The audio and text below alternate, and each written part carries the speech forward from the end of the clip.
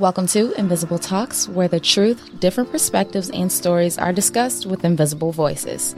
Media outlets vary in using anonymous sources. There's no such thing as off the record, but here on Invisible Talks, all of our stories are off the record. If you're good, put the pieces together. I'm your host, Tyra Elin, recording in the Podcast Town studio. I want to hear your story and perspective to make my life better. I'm tuned in. Let's rewind and just kind of get a glimpse of your upbringing and your relationship with your parents.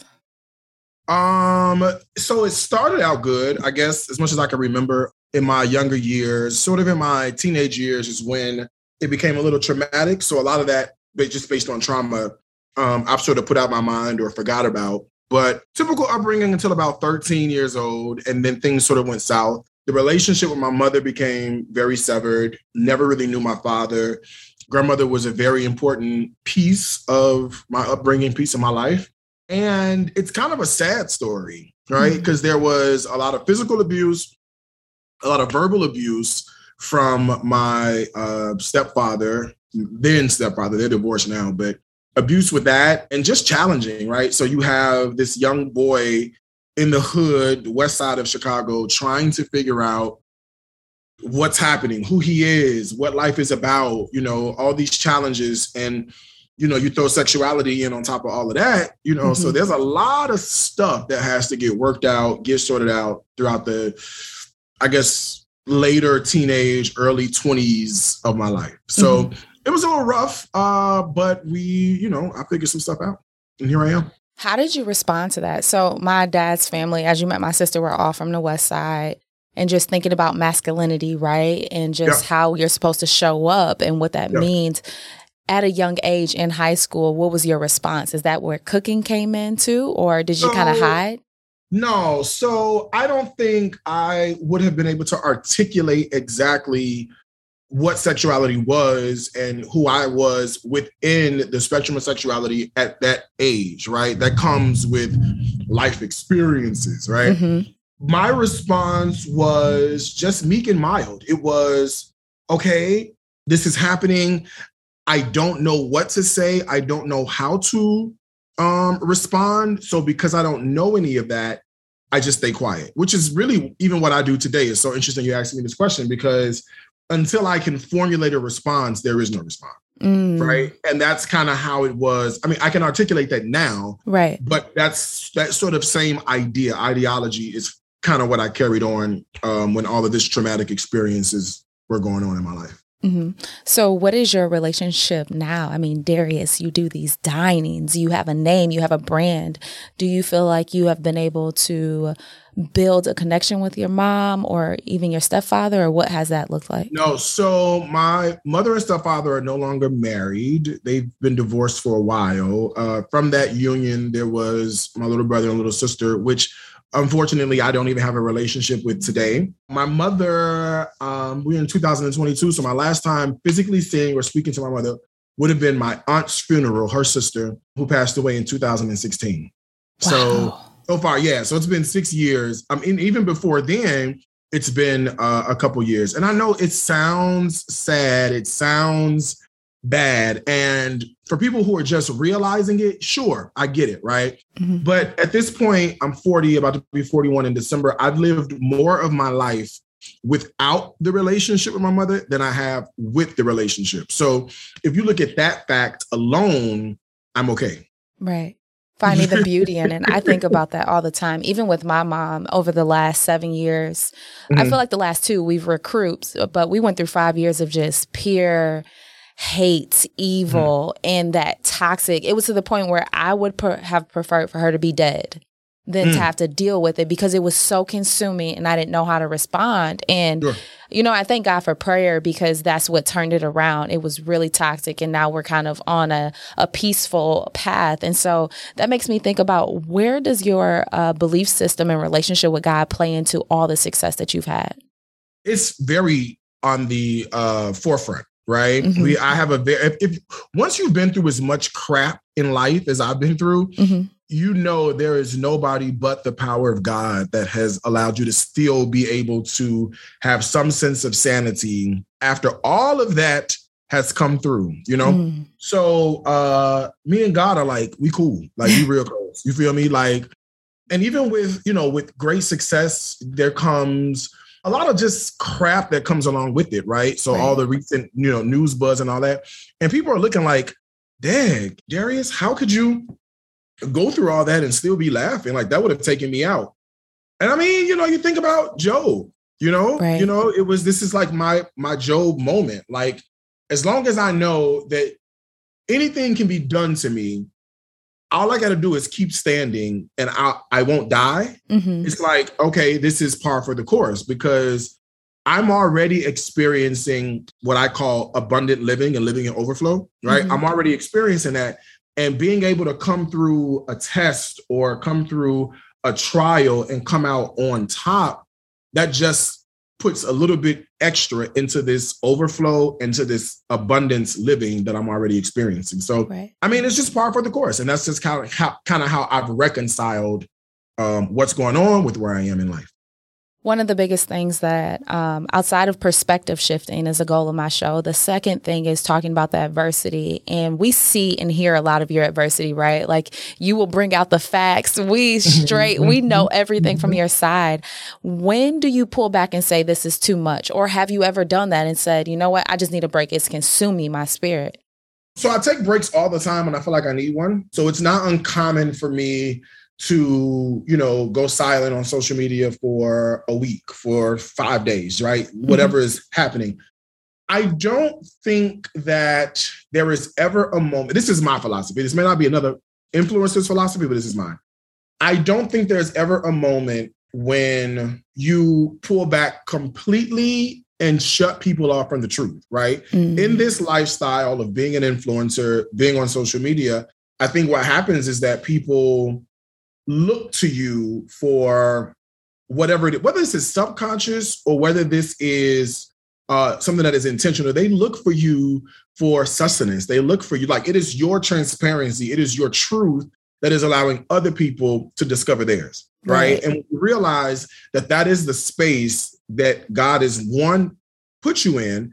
And when you also realize too, that you have a level of influence that comes along with that, it just sort of makes you go, all right, let me just tell you what's happening, right? Because I feel like you hold all that stuff in and it's the burden of that, the weight of that will tear you down, right?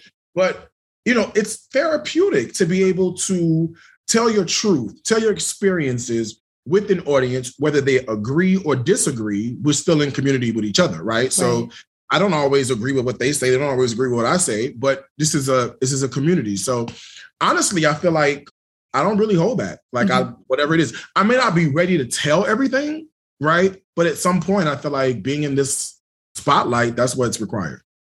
One of the things I think about being an influencer, you've seen your great deal of failure or however you define that. Do you believe that you've gotten over that concept? So I don't look at life as failures, right? I look at it as redirection. Right. I look at it as, you know, here is we call them opportunities for improvement. Like we don't call them weaknesses. So I don't look at life as failures. I look at life as like a game of pinball, right?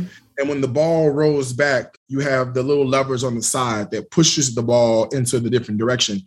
And I feel like that's what life experiences are about, right? You're not going to lose. You just may not be where you thought you may have been. So this is a redirection that's setting you up for the win in life in general. So I don't look at it and go, I failed, right? As a matter of fact, whenever we change like directions or change courses, a lot of people look at that as failure, right? I look at that as being something that is super amazing to realize that the space you are in no longer serves you and that you're at a place of maturity in your life where you can say, you know what?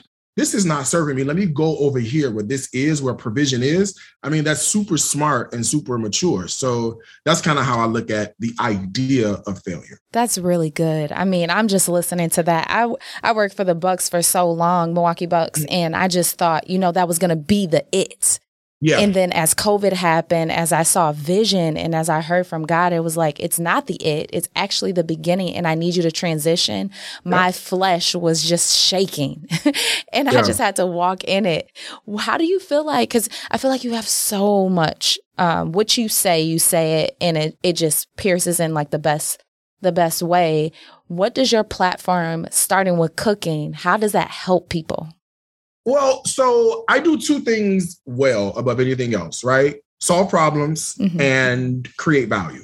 Okay. So regardless of what any brand does, doesn't matter if it's cooking, singing, stamp collecting, doesn't matter, right? In order to be successful, you've got to be able to do two things. One is solve people's problems, and then two, instill in them a level of value. So perfect example of that is my tutorial on how to cook the perfect pot of white rice, right?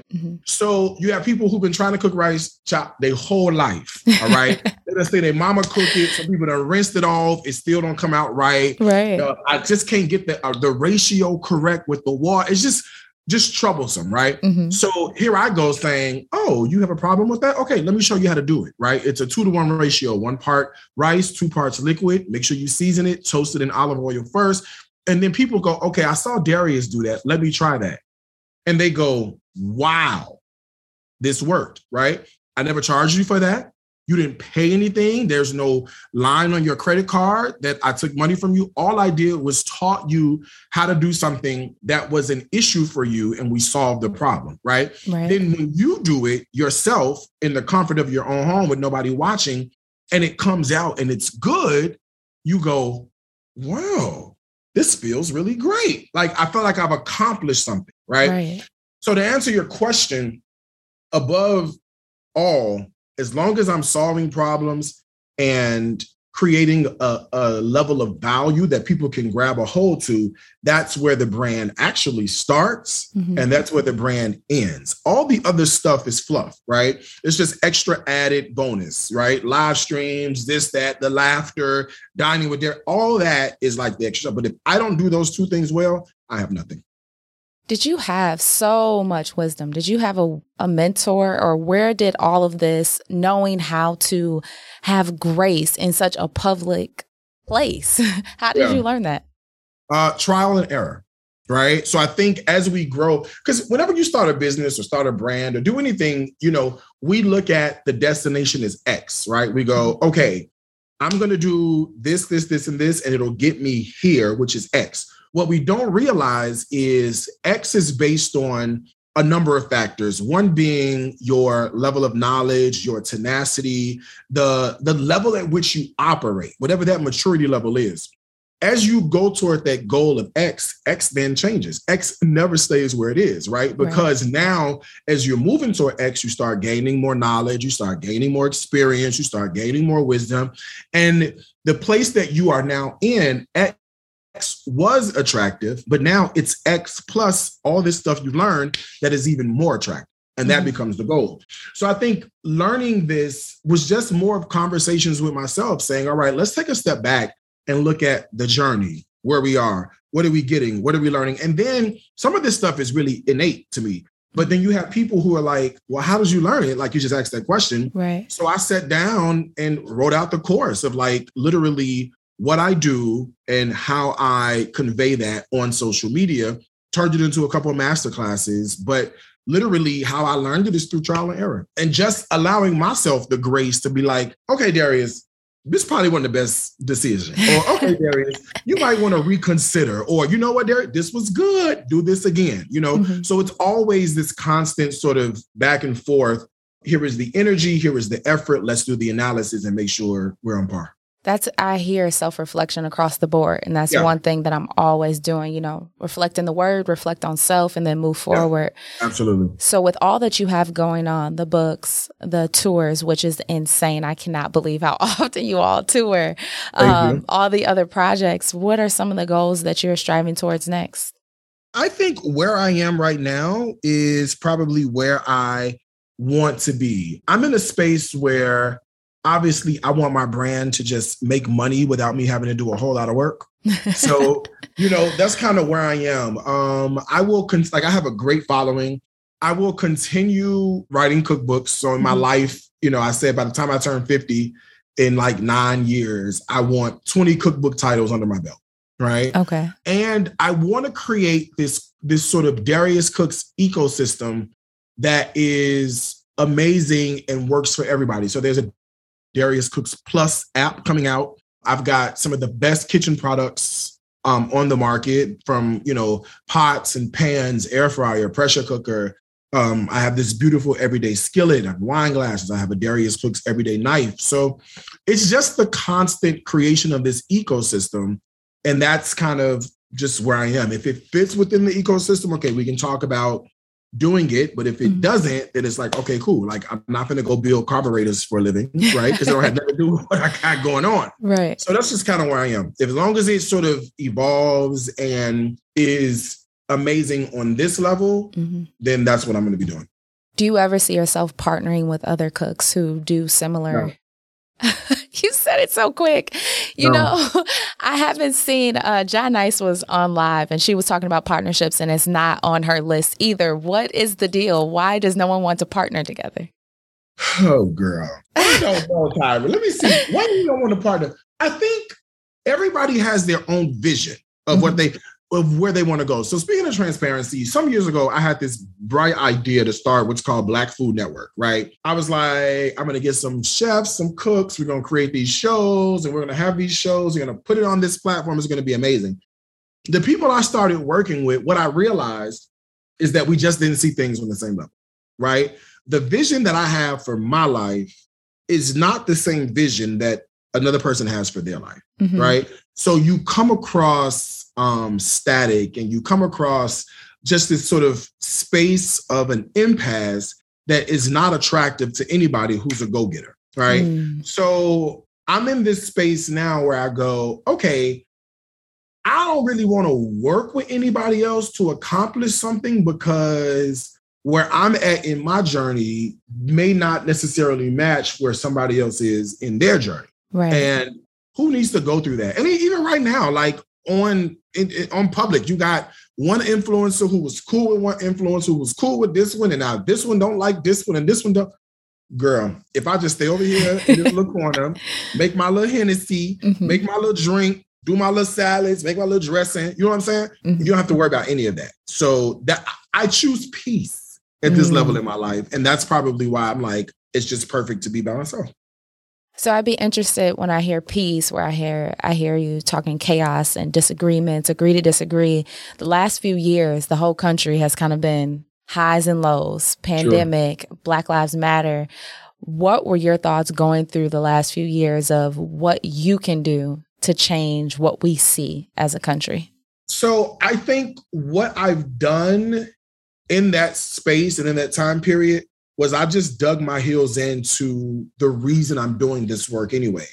You know, when the world shut down because of the pandemic, people just had a lot of free time. But us influencers, the busiest times of our lives. Like I was doing cooking live streams day after day after day. People were calling, wanted to do private live streams. Like it was just crazy. And so for me, I guess I didn't look at it as I have a responsibility to change the world, because I don't feel like I do. But I did dig my heels in and say, I have a responsibility to show up to my audience in the most authentic way. So that's why you hear people saying, you hungry? Let's make a snack. Or you hear people saying, it don't matter who scrolls it, or whatever the case may be, because I was being who I needed to be to my audience. And the reason I know that I was in the right space, you always get confirmation. I cannot tell you the number of people I meet at these dinner parties, like you, for example, who come up to me and say, Darius, you got me through the pandemic. Like, so-and-so died, I would watch you every day. Literally, I was in Savannah, and I forgot the woman's name, but we were literally in tears crying together, because she was just like, you have no idea. And I'm just so happy to be in this space, to have met you, to tell you what this meant for me. So, that's just confirmation that what I was doing was what I was supposed to be doing. So just showing up to my particular audience, And hopefully, child, the world will be all right. It'll heal itself. I'm in agreement. I have this theory and this motto that I've been following, and life is revealing itself all the time. And we have the choice which way we gonna go. And I can't worry about everybody else. I just got to do what I need to do. So on that note, this has been, I'm going to rewatch this and take notes myself because I'm in this same space of transitioning. And I think it's important for every individual, every room you go into, being mindful that there's something you can learn, no matter the age. A 7-year-old can teach me something new. Yeah.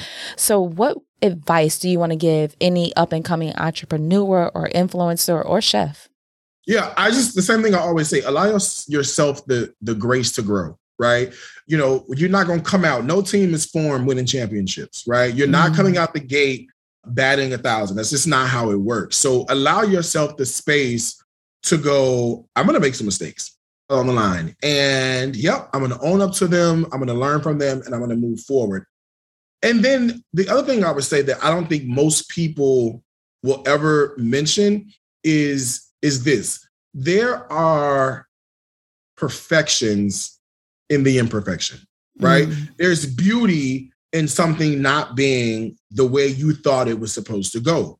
So many times as an entrepreneur, we'll say things are supposed to go 1, 2, 3, 4, and then they don't go 1, 2, 3, 4. But the crazy part about it is that when you address this with your audience and you own up to that, it's like, wow, that even though it wasn't perfect, it was still a beautiful moment. And we were able to grasp so many different life experiences and life lessons from the imperfection that really now the imperfection is actually better than what you thought it may have been. Right. And so, we get out. I can't tell you the number of times I cooked online and something happened. We lied. Right. I dropped a pan of brownies. I drank too much, with the liquor and stuff. Girl, I had dropped a whole pan of red velvet brownies out of my hand onto the floor. I said, Lord, the devil is busy. What am I supposed to do in that moment? Right?